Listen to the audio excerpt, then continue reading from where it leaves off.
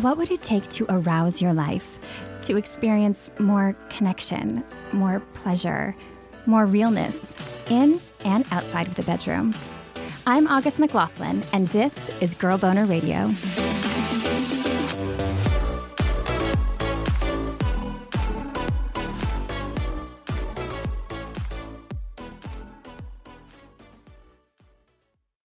What if you could sit down with a male stripper who has performed in over 600 shows, from bachelorette parties to stripograms? Do you think he might have some fun and interesting stories to tell? If so, you would be right. You're going to hear some today, in fact. Andy Espinoza-Long is also the author of the memoir, Tales from the Strip, and has awesome thoughts to share about his journey and struggle to embrace his love of exhibitionism and more. We'll also delve into a listener question with Dr. Megan Fleming's help.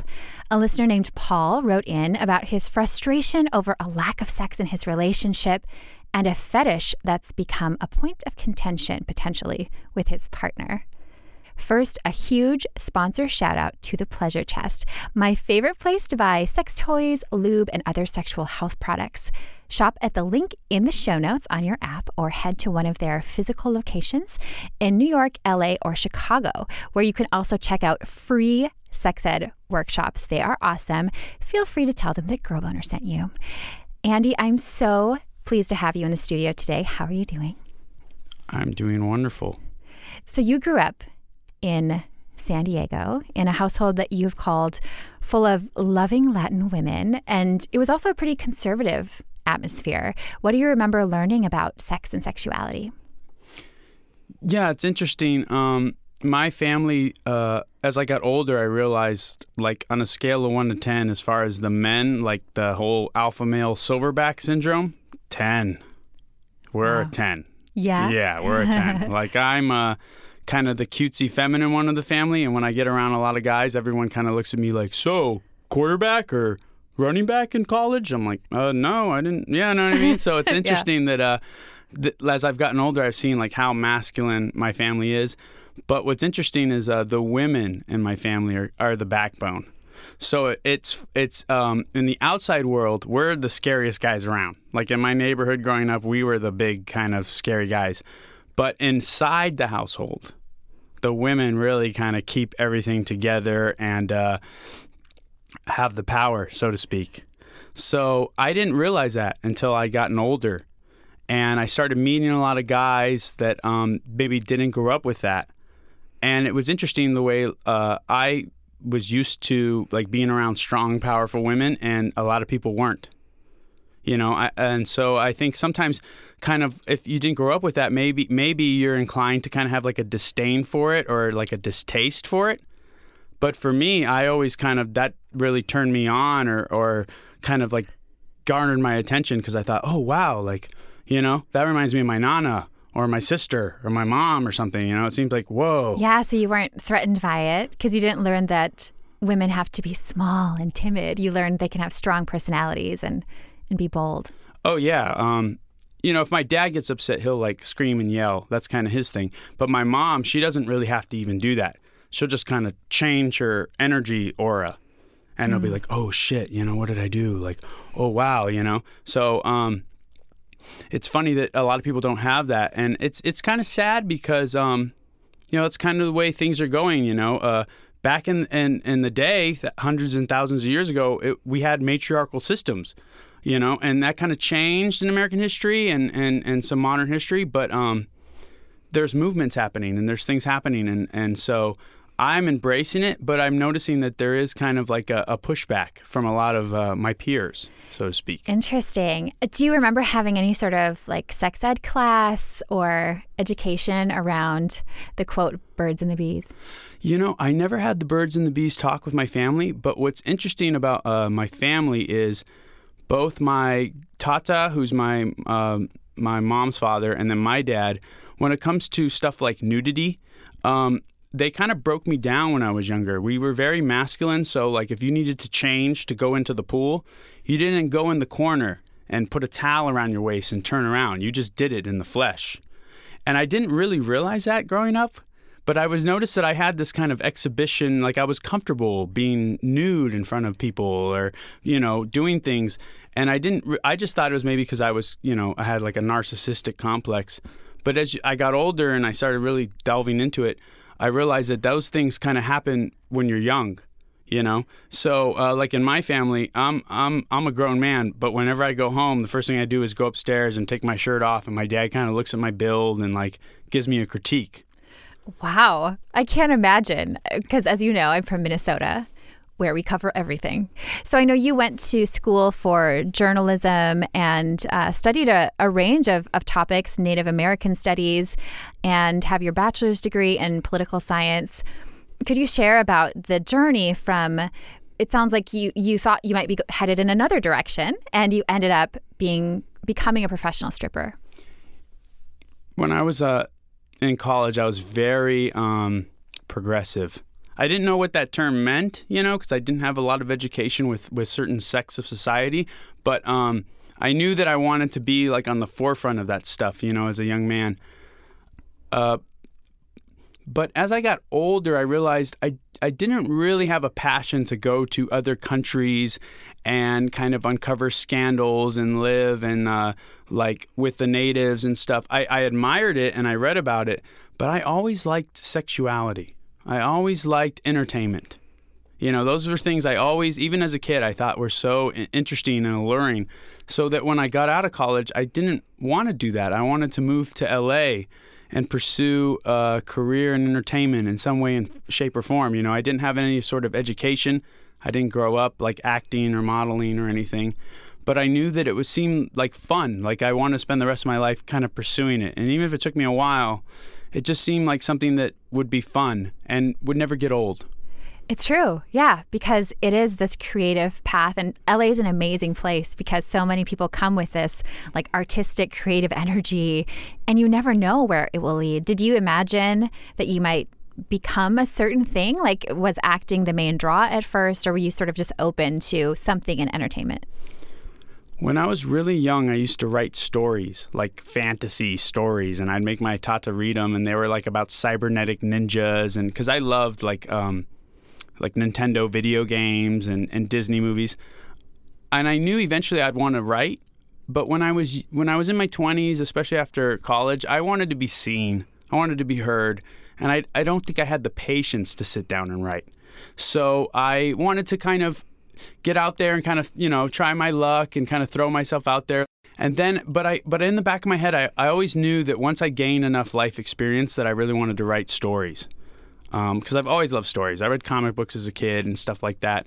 And so it kind of, in a weird way, it is kind of going the way I predicted it would go. There's definitely been a lot of,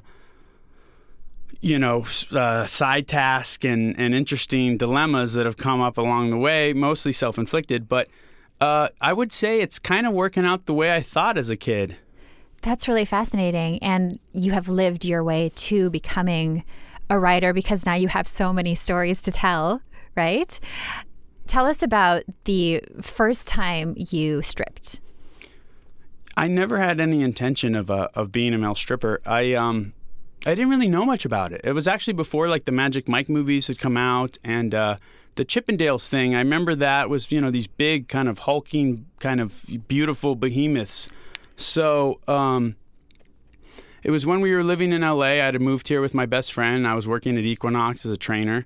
And on the weekends, you don't have many clients. And he was a kind of a flashy, handsome guy, always a ladies' man, always kind of a debonair. And so he booked like a gig with another guy or something, and the guy backed out. And we were roommates, and he said, "You know me, like you need to do this and that." And I kind of got dragged along. I mean, I really didn't know what to expect. I didn't really want to go. And I made that night like $700 cash or something. And I think at the time my car had cost like $700 cash. I bought off Craigslist. It was like a little beat up car, Yeah. So when I moved to LA after college, I had no money. Like I was sleeping on my friend's floor on a cot, and I was taking the bus to Equinox, and seeing guys pull up in Range Rovers and Lambos. So I remember after that gig, it kind of changed my life, you know? And my friend, actually, he does them now and again, but I really just dived full in. I was good at it, and I liked it. I liked the attention. I liked the satisfaction, and I liked the approval. How did you know what to do that first time? Obviously, you know, the clothes come off. Did you just naturally flow into like dancing, or what was that like? Yeah, the first time really like dictated what would happen for the next like 10 years of my life, believe it or not, because I think if that party had gone bad, which it probably would have if it wasn't that particular group of girls, I wouldn't have done it. Because our scheme was a mess. Like, we didn't know what we were doing. I dressed as like Frank Sinatra, and he dressed as Top Gun, Tom Cruise. And the thing was, the girls didn't even care. They just brought us into the room. We had a whole routine worked out. It was garbage. But they just brought us in and totally just threw our plan out the window and just started playing music and tossing shots down our throat and jumping on top of us and putting money in our pants. And that doesn't happen very often. That happens like 1 out of 100 gigs. I still don't know to this day if I've ever done a gig like that gig. So it was kind of like divine intervention in a way. Yeah, it was interesting. It pulled you in. You're it like, really did, yeah. I want more of this. We had full acceptance, and even though our show was trash, like, it didn't matter. Wow. There are good lessons there, of which I know in your book, The Stories, you talked about how the stories are entertaining, but that each one has a lesson. And there's something beautiful about going out on a limb and trying something and letting it sort of, as you said, like divine intervention, just see how it goes. And maybe you find a part of yourself that you didn't realize you had before. What is one experience that provided a pretty profound message for you personally? In my debut novel, Tales from the Strip, I kind of have this, each chapter is sort of its own story. I really tried hard because I love stories like that, where you can kind of pick up and go at any point. Yeah. And if your mind, let's say you stop reading, but in your mind, you remember the basics, and I kind of reiterate them to you. But there is like one kind of overarching storyline there, and it's with a girl that I met at a gig, that we ended up dating and sort of having this kind of off again, on again relationship that was, at some points it was really inspiring, and then at other points it was really deteriorating. And she was younger than me. She was beautiful. She was smart. She reminded me kind of me before I guess kind of went off on this crazy journey. So I really admire that about her. Like, I looked up to her, you know. She lived with her family, and she had like a lot. She had everything kind of going for her. And then, spoiler alert, you know, later in the book, like, we find out some things happen, and her future is like forever changed, and she can never go back. And she kind of loses all those opportunities. Mm. And I'm still here. Wow. You know? And it was interesting because it was somebody that I put on a pedestal as like, hands down, this person is quote unquote better than me. You know? Like, she's got her shit together. Yeah. She can get wild sometimes, but for the most part, like, she's going places.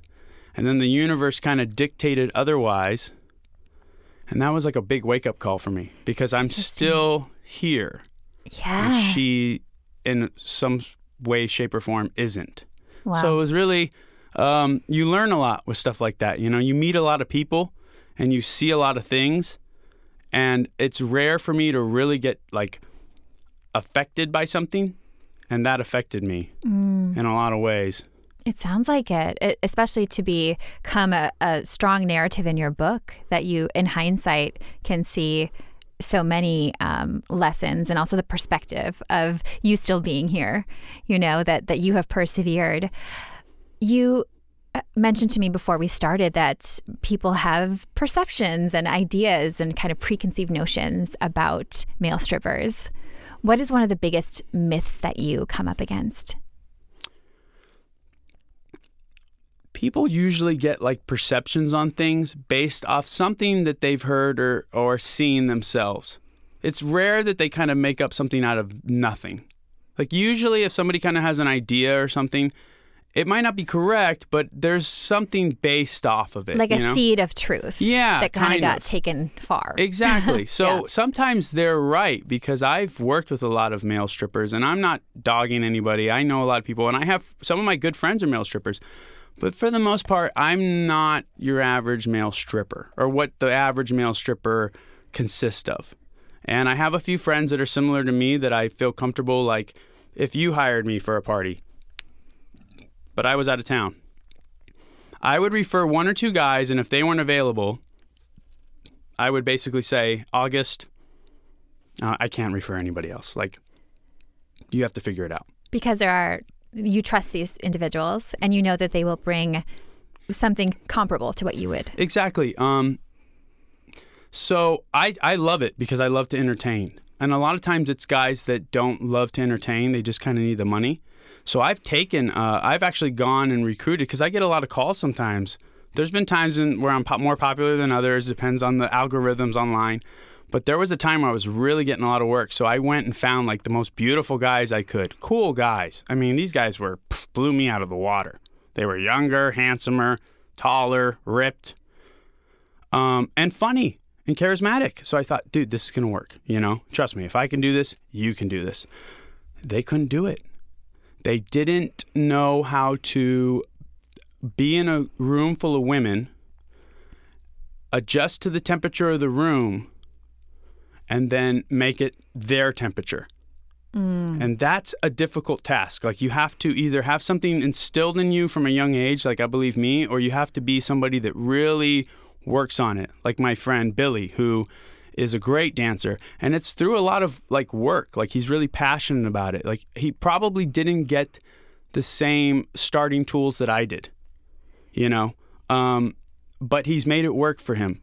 And so I brought out a few guys that were dancers from like the Abbey and stuff like that, and I didn't feel comfortable ever bringing them back. So it's a very difficult thing that I think a lot of people don't get. Yeah. If you haven't seen somebody similar to what we do. Right. Because when it's done very well, it looks easy, right? So people think, oh, I could do that. I move around, I take off my clothes, I accept some cash, and I go on my merry way. But it sounds like there's skill, there's natural talent, there's the development of skills maybe over the years that you're able to apply, but probably also a natural, sort of that it factor. Like, some people, it comes very naturally. Some people have to study harder. When I heard you speaking about that, I was thinking about acting and modeling, which are my like past careers. Same thing. Like, there's certain people would come to an acting class, and it just seemed like they didn't have to work as hard as I did. I worked really, really hard. I studied really, really hard. Modeling was much easier for me, but even that, I feel like people think is very simple. But there were models that I worked with who, and we all have bad days, and certainly I'm sure I had many bad days myself, but you could tell that there were certain people who were connected to the art of it, and there were certain people who it was like just this thing, and people told them they might be good at this, and or it was very much about themselves.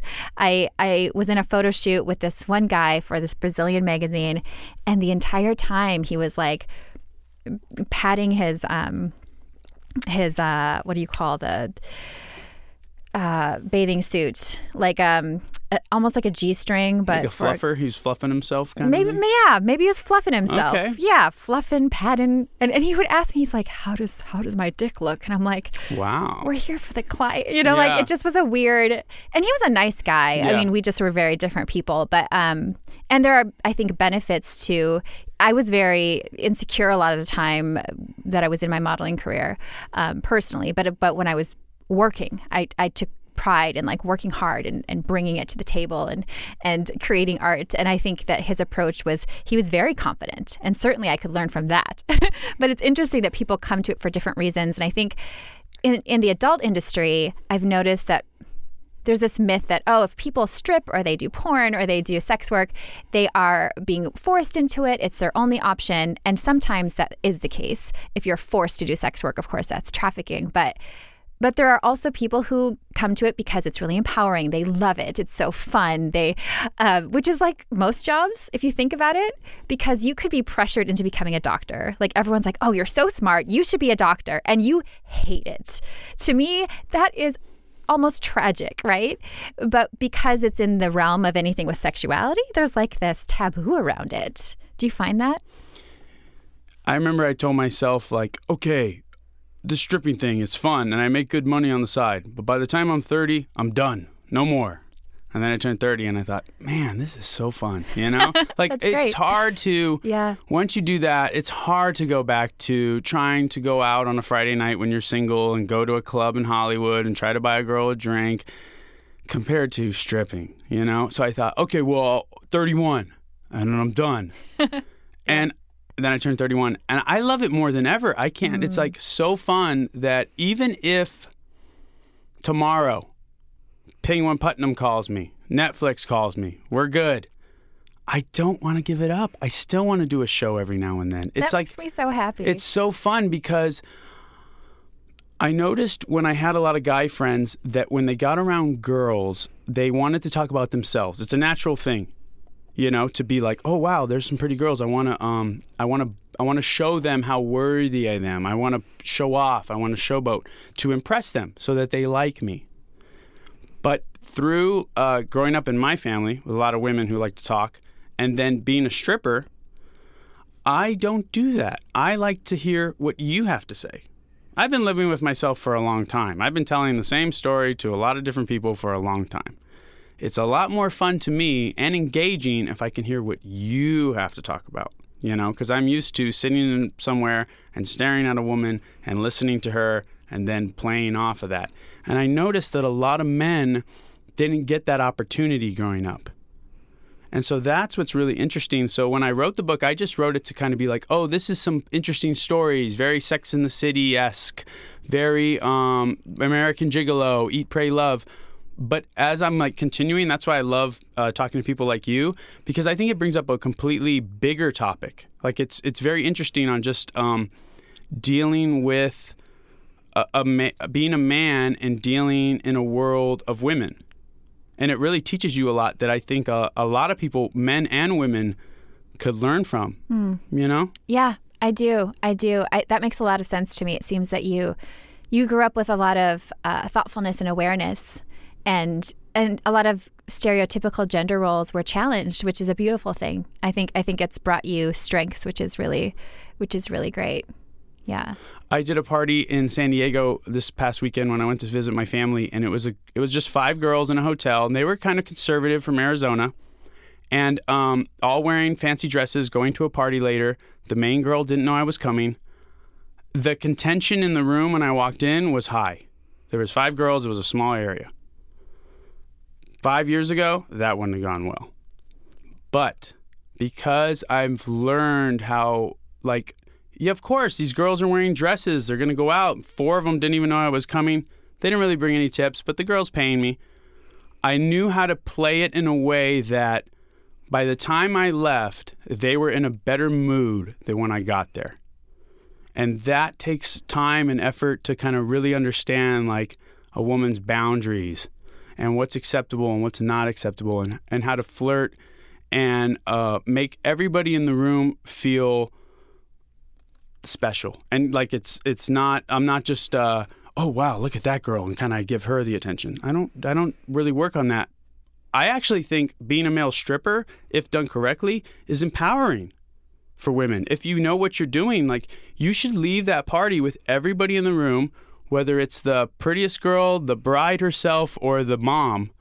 Everybody should be empowered and feel sexy by the time you leave. You know? And that's something I didn't start out knowing, but as I've come along in the way, like, that's what kind of keeps me going back, because there's nothing better in the world than that feeling, knowing that I made people happy. That's probably why you're successful. That's really awesome. I have to ask you, because I don't know a lot about the stripping industry, but one of my dreams is for more inclusivity everywhere, right? And so when I think of stripping, adult film, all the different kind of adult entertainment, I really long for more diversity of age and shape and size. And that appeals to me. It is a turn on for me. Like diversity is a turn on for me. I'm curious, you mentioned, still loving it. Do you see yourself doing this? Like, could you be doing this in your 60s? And would you also like to see more diversity, or is it out there and I just don't know about it? It's interesting with the male stripping industry because usually girls, they're kind of picky. So they kind of know what they want. If they're going to order a white guy, they're going to order a white guy. If they want to order a black guy, they're going to order a black guy, So a lot of times, unless I book it myself, if they come to Andy the Gypsy, then it's different. But a lot of times if a company hires me, they don't even know who's coming. They just know like a white guy or like a Latin guy is coming. I'll fit one of the two. And that's kind of like their preconceived notion. Like that's what they want and that's what they're looking for. But I heard about this. I was talking with my friend the other day, and he was telling me about this strip club in Atlanta, a female strip club, where there's girls that are young and beautiful, but there's also strippers that are kind of like older, like kind of like Golden Girl-esque.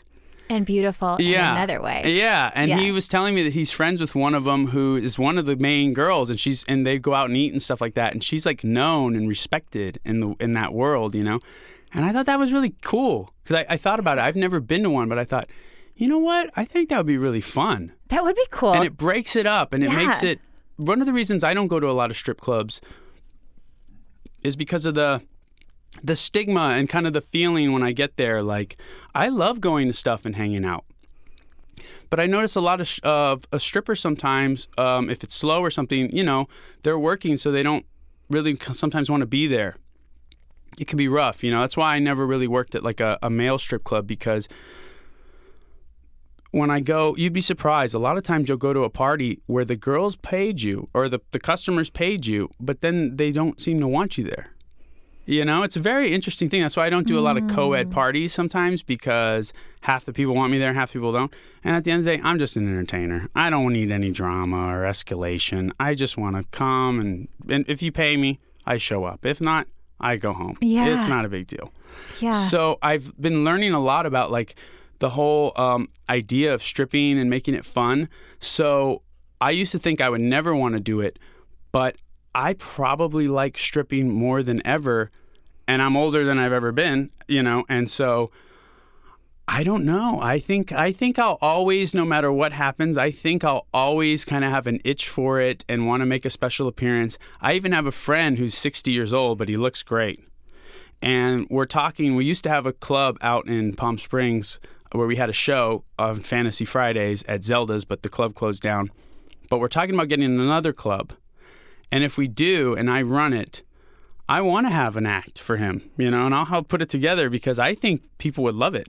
Yeah, it makes sense to me that you would love your career more and feel more confident in it, because I feel that as we age, with maturity, we gain so much insight about ourselves and other people, and the way that you've learned how to feel the temperature in the room, and that you're not so concerned about, I need to make sure I look exactly this way. You're more concerned with how other people are feeling. And I could see more skills. Like in some European countries, they have women teaching younger women about sexuality. And these are women who were like 60s and 70s, because they are looked up to as the most experienced, the ones who know their bodies, the ones who have had interactions with a lot of different people or different styles of people, different ages. They have a lot more kind of like abandon about it. They're much more adventurous. So I could see that. Maybe you could start like a golden years stripping That club. reminds me of in the book I wrote about this one chapter where B-Spun in Hollywood. It's a pole dancing studio. The owner hired me like maybe 4 years ago to strip at the Christmas party. So I stripped at the Christmas party, and that was my first time really like kind of seeing the pole dance community. And I learned a lot from that. Like I used to think pole dancing, you're a stripper. But what I love is that the women who dance pole, it's not really that. I mean, it is dancing on a pole, but it's kind of like a way of embracing your sexuality and getting comfortable with yourself. And it's very empowering. Like I learned a lot, and that really affected me to where I've even taken classes and stuff like that, because I just find it like inspiring and interesting that you could use something like pole dancing as a way to, because it's a beautiful art, but it's what's even more beautiful is the way the women have kind of used it as a place of like almost like prayer in a way, It's like a sacred kind of place.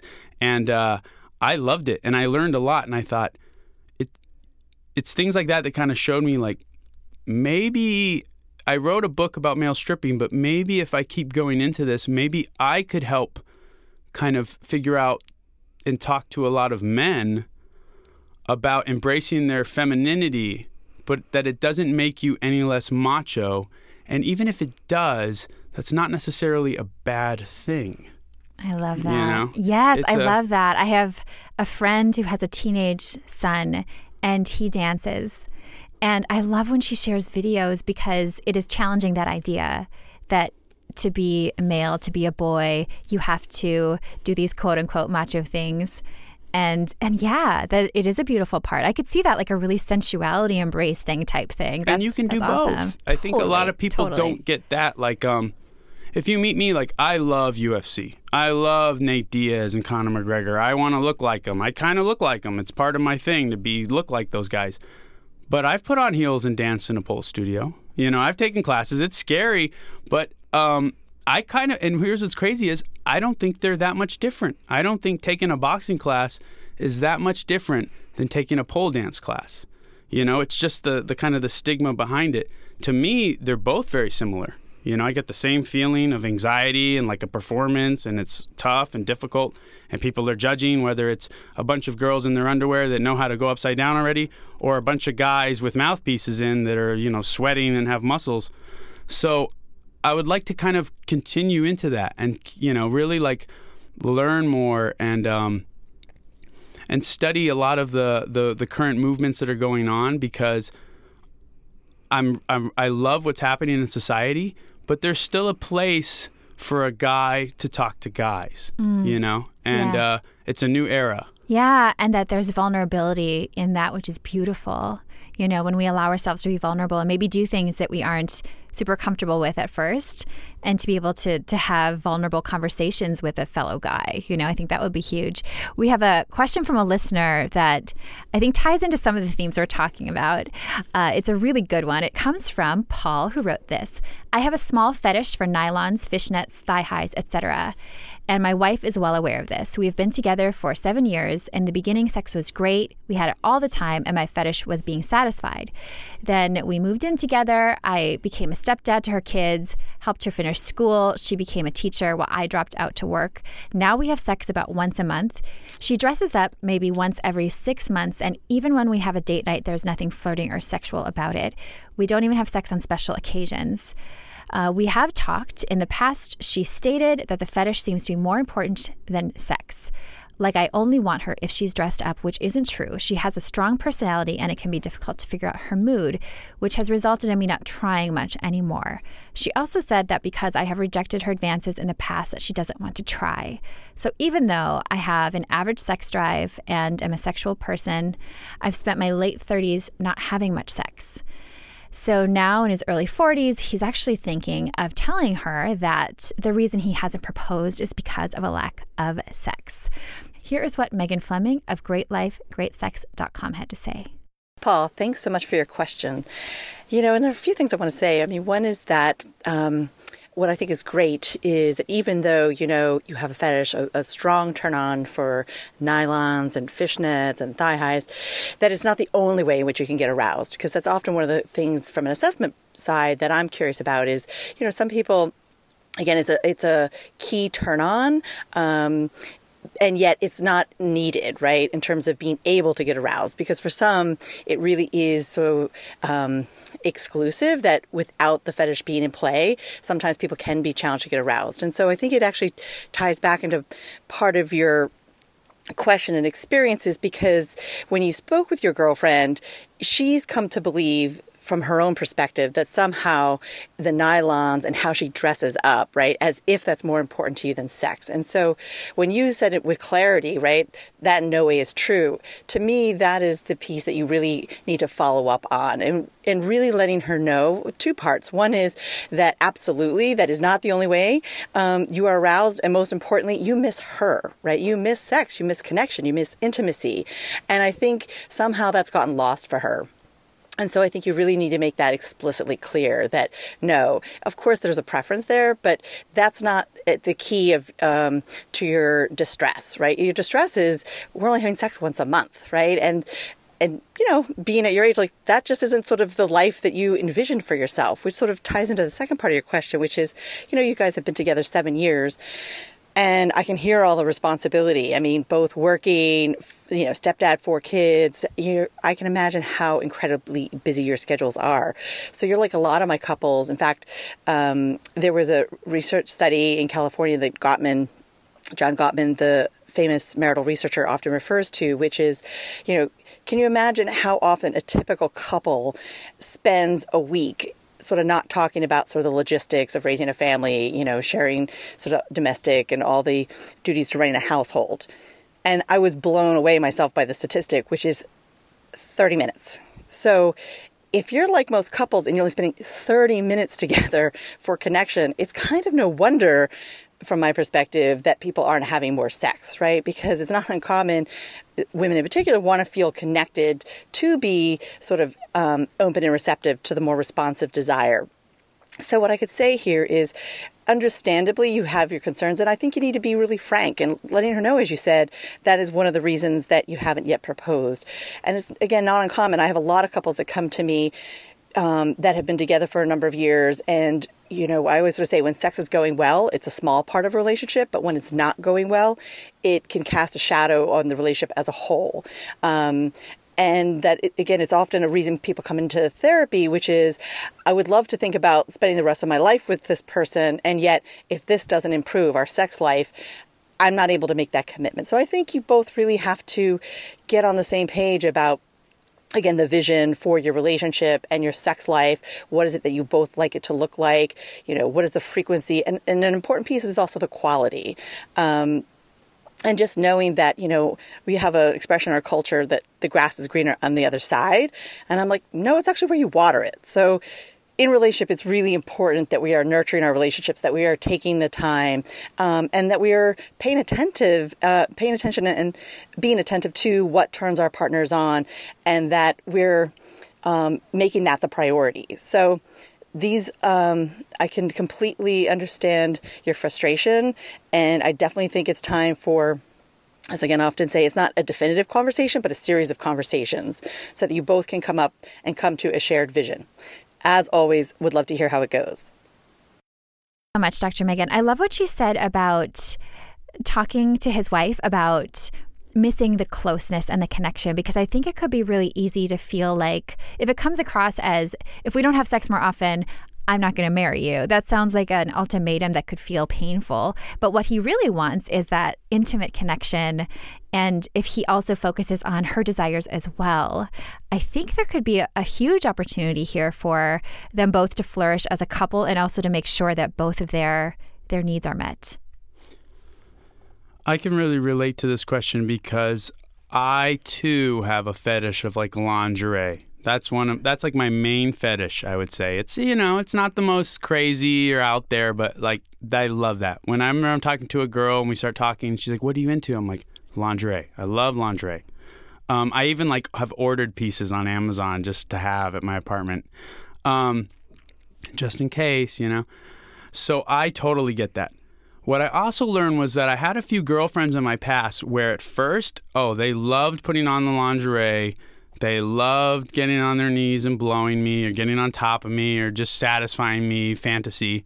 But if I didn't keep that alive in the relationship, or there was a distance in the relationship, it kind of died down, you know, and it's natural over time to kind of die down. But I'm looking back on it, I know it's because I wasn't being the best boyfriend that I could be.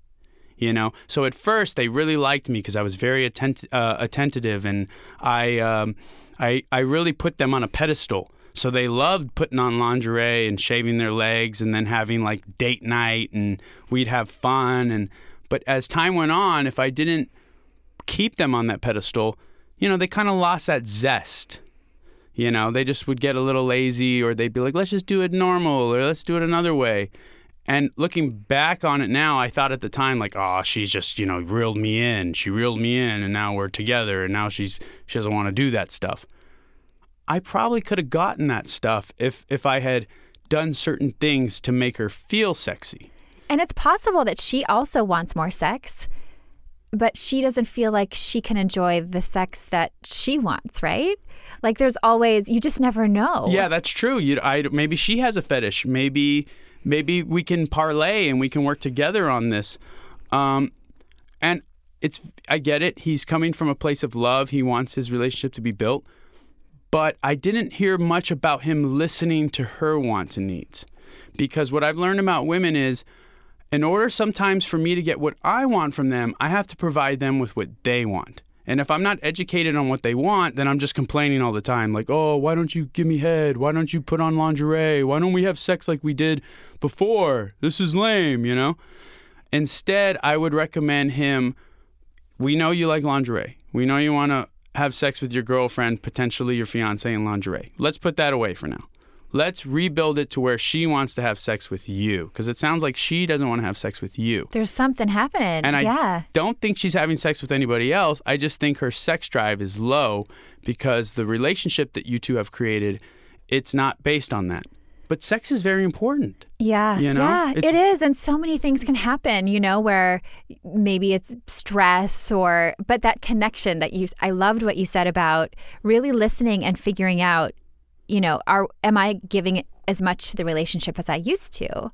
Because relationships they're not about one person wanting and the other person giving, right? Yeah. They're about sharing and working together and collaborating. Maybe watch a few videos on deep tissue massage. And then one night when you guys are hanging out, bring her into the room, and here she's like thinking, oh my God, he's going to try to put me in lingerie and fuck me. No, you've got candles, you've got incense, you've got music. You lie her on the bed, you give her this really erotic and pleasing massage. A lot of times if I'm dating a girl and our sex, like let's say it's our sex drive is at a low point or we haven't gotten there yet, one way I'll use to arouse them is I'll give them a full body massage. I dated a girl once who used to give me massages, and I really learned, and I put time in. And it's like a 45-minute massage. Massage your feet, massage your thighs. No sex, maybe go down on her afterwards. Get her riled up. That's one thing you could do. Take a yoga class with her, or do yoga together when the kids are asleep, or when the kids are in the pool in the backyard. You brought up really, really good points. It's so interesting because so often when we think the problem is sex, like lack of sex or a different kind of sex, it's often not really about sex, that the sex evolves from something else. So when you are and getting off on giving each other pleasure through that massage or whatever, that's amazing. And when you delight in each other's pleasure with or without sex happening, then I think it naturally happens, don't you? Like it evolves. Yeah, I dated a girl once who was beautiful, and we had like the best sex, but I didn't really treat her well for a while. And her sex drive dropped, even though she was a very sexual woman. You know what I mean? But I noticed that we kind of dipped, and it was because of things that I did, and things that I said, and the amount of tension, and the where I put her on my list of importance. But I did try to make an amends by having a few date nights where it was catered to her and pleasing her. I made her the food she wanted, and then we watched the movie she wanted, and then I gave her a shoulder massage. And then at the end of the night, when I was going to go to bed, she wanted to give me head. She wanted to get on top of me. And I bet you enjoyed it so much more when you knew that this was coming from her, not because she felt obligated or because you pressured her, but to actually, she really wanted you. Because there's nothing as sexy as feeling that your partner wants you. That is universally the biggest turn on. I learned a lesson when I was really young in high school. I had my first girlfriend, beautiful girl. She ran track, very sexual. And we used to have sex a lot, and I was like a horny high school kid. And I remember one time her parents were out of town, we were hanging out, and I said, let's do it. And she didn't want to do it that day. She just didn't really feel like it. And I kept being like, come on, because I can be kind of a little like me, you know? And I remember finally she kind of gave in and we had sex. And I didn't like it at all. I got my way, but afterwards I felt like awful. It was weird. It was a really weird feeling afterwards. And I was like, hey, sorry, you know, once I like came and my brain kind of came to. And I remember thinking, and she was like, it's cool. But like her energy was just kind of like, and I remember thinking, I don't ever want to do that. I don't ever want to have sex with a girl again in my life who doesn't want to have sex with me. I did not like that feeling. Thank you for sharing that. I think it's so important, and I imagine people can relate. And I think because boys learn that they're supposed to be aggressive about sex, you know, to learn that actually, oh, wow, it's not as fulfilling for anybody if only one person's into it, unless you're, you know, a raging sociopathic attacker, and there's no excuse for that. But anybody else, it's like we have to learn that, and also to have other outlets for our emotions. You know, as we evolve as people, if a man only has sex and arguably the other one is violence, right? Like these are the things that are okay for you. Like you can play sports and you can be violent and you can be very sexual, but to actually connect, I loved what you said about, you know, bringing men together and maybe you're dancing and there's sensuality, and it's a very holistic approach, which I appreciate. I wanted to ask you about your love for exhibitionism. You hinted a little bit at the beginning about how it's something that was kind of brought into you in your family, but it sounds like you've also grappled a little bit with embracing your love for that. Do you remember a turning point in your life? Was it when you started stripping, or when did you start to feel like, oh, this is really what I love doing, putting myself on display, and that's okay? Believe it or not, it wasn't until this year when I wrote a book kind of talking about a lot of things that, you know, I thought about. Like the book there's parts of it that I had to rearrange that are slight fictional, but for the most part, it's a memoir. I like to consider it like a narrative nonfiction, but if you consider it a novel, it kind of is, you know. But through that process of kind of exposing a lot of the things that I've seen and I've done, it was cathartic in a way. Because even though my family's very exhibitionist, we're very like traditional, where I always liked porn. I always liked nudity. I thought it was cool. I mean, I still think it was cool. But I thought, no, I couldn't do that. Like, I couldn't do that, you know? Even though I was walking that fine line. And it wasn't until I kind of wrote the book and I got a lot of things in my mind that I've been thinking about, because I love writing about sex. I love talking about sex. I think it's so fun. But it wasn't until I kind of wrote the book and put it out there and was like, all right, it's fucking out there. You know, pardon my French. It's out there and it's never coming back. And when I was able to do that, it made me start being like, you know what? This is me at an age where I'm never going to get any younger. I love this stuff. I just need to do it. And do it the way that I want to do it. Do it the way that makes me feel comfortable and me feel happy. But because I published the book, I remember when I wrote the book, I thought, oh man, this is it. You know, it's going to take me 3 or 4 years, but this is it. Netflix, here we come. Sex and the City, Candace Bushnell, here we come. But as I've kind of evolved, even if that doesn't happen, it was the best thing that ever happened to me, because it kind of I had this chip on my shoulder that I didn't want to show the world and I didn't want to, you know, embrace. And I knew that I had something that was kind of different, because I've met a lot of people along the way, and I've always kind of been questioned about my sexuality and my gender identification and certain things. And I just always took it as like, oh, people don't get me. But now, because of things like Queer Eye for the Straight Guy or Sex and the City, I'm learning that I think that's one of the things that defines me, you know? So I'm doing it now in a way that I'm comfortable with, like posting provocative semi-nudes on Twitter, or starting my own OnlyFans where I kind of show my full body and stuff. But it feels empowering in a way. And I'm still kind of dabbling with it. I'm still like, I'm one of those people that I didn't do a front flip into the pool. I'm stepping down the steps as we speak, but I'm enjoying it. And that's kind of what's bringing me to where I thought, you know what? Even if I write a sequel to the book and let's say they never get made into a show, where it's going to lead me is where I kind of wanted to go. I just didn't have the courage until I started, because even in the book compared to, I've written a few news stories on my blog, talesfromthestrip.blog, but even from the book to my blog, which I wrote afterwards, I'm having fun by talking about the dirt. Mm-hmm. It's fun, and it's it's a little scary because I am, a guy, and these are stories about me kind of performing for women, and it can be taken in a way that could be misogynistic or narcissistic, but it's true, and truth is interesting stuff, And because I'm older now and I'm looking back on it, even though these stories, a lot of them happened when I was kind of young and dumb and full of cum, I'm able to reflect on it and kind of make the story a lot bigger than just the story. It's about sexuality between men and women.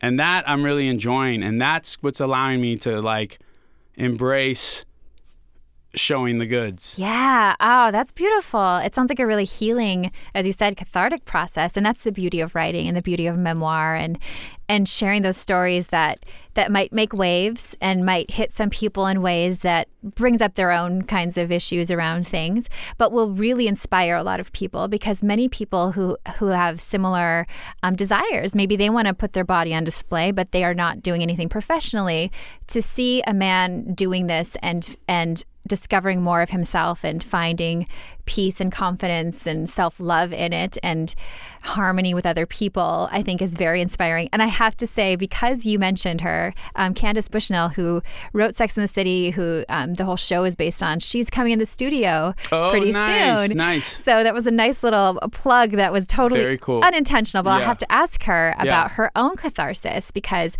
I remember the first time I shared about my sex ed experience on my blog long before my book came out, or I've written about my eating disorder past on my blog. And what's so profound to me is when something that you wrote connects with an individual who needed to hear it at that time. And you can't predict that kind of thing. It's more powerful than selling thousands of books, is actually just reaching one person when they are in a dark spot or a questioning themselves spot, or maybe they're confused about their sexuality, or is it okay to feel this way?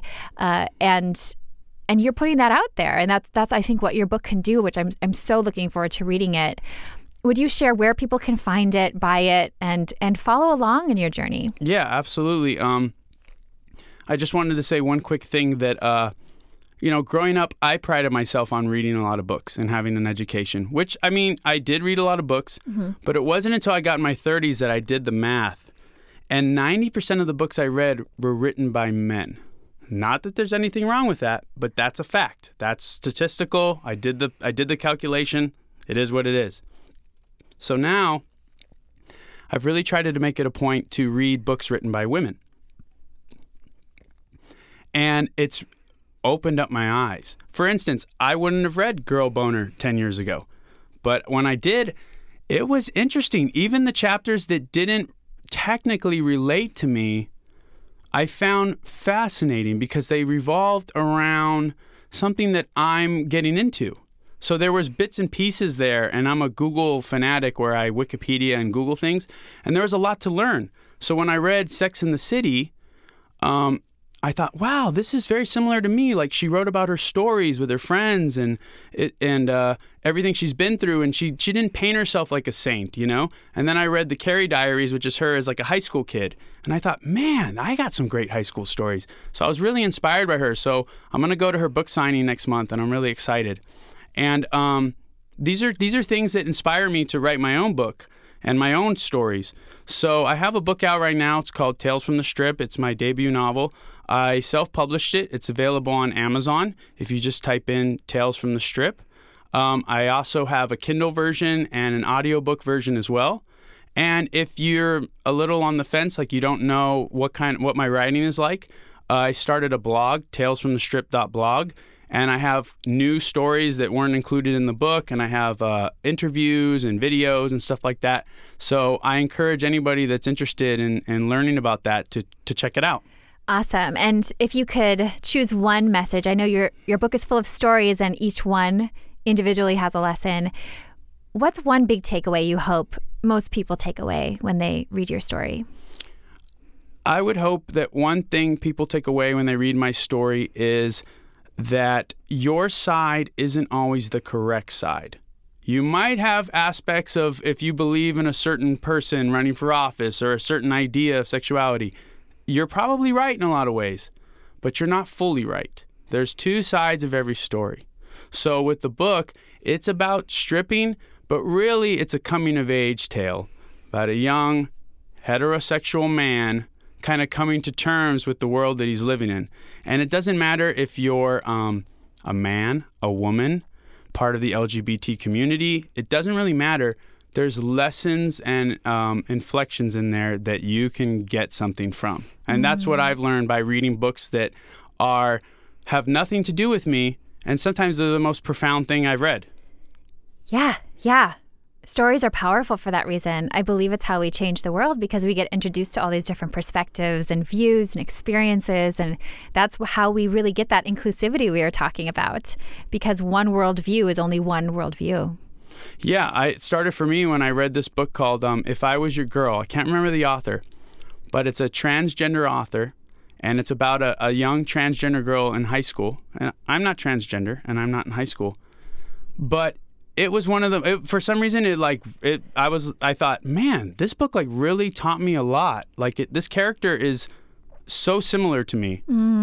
You know? Yeah. So there's certain things like that I encourage people to do, like watch a television show that you normally wouldn't watch, or pick up a book that is written by somebody who doesn't look like you, and stick it out and give it a shot.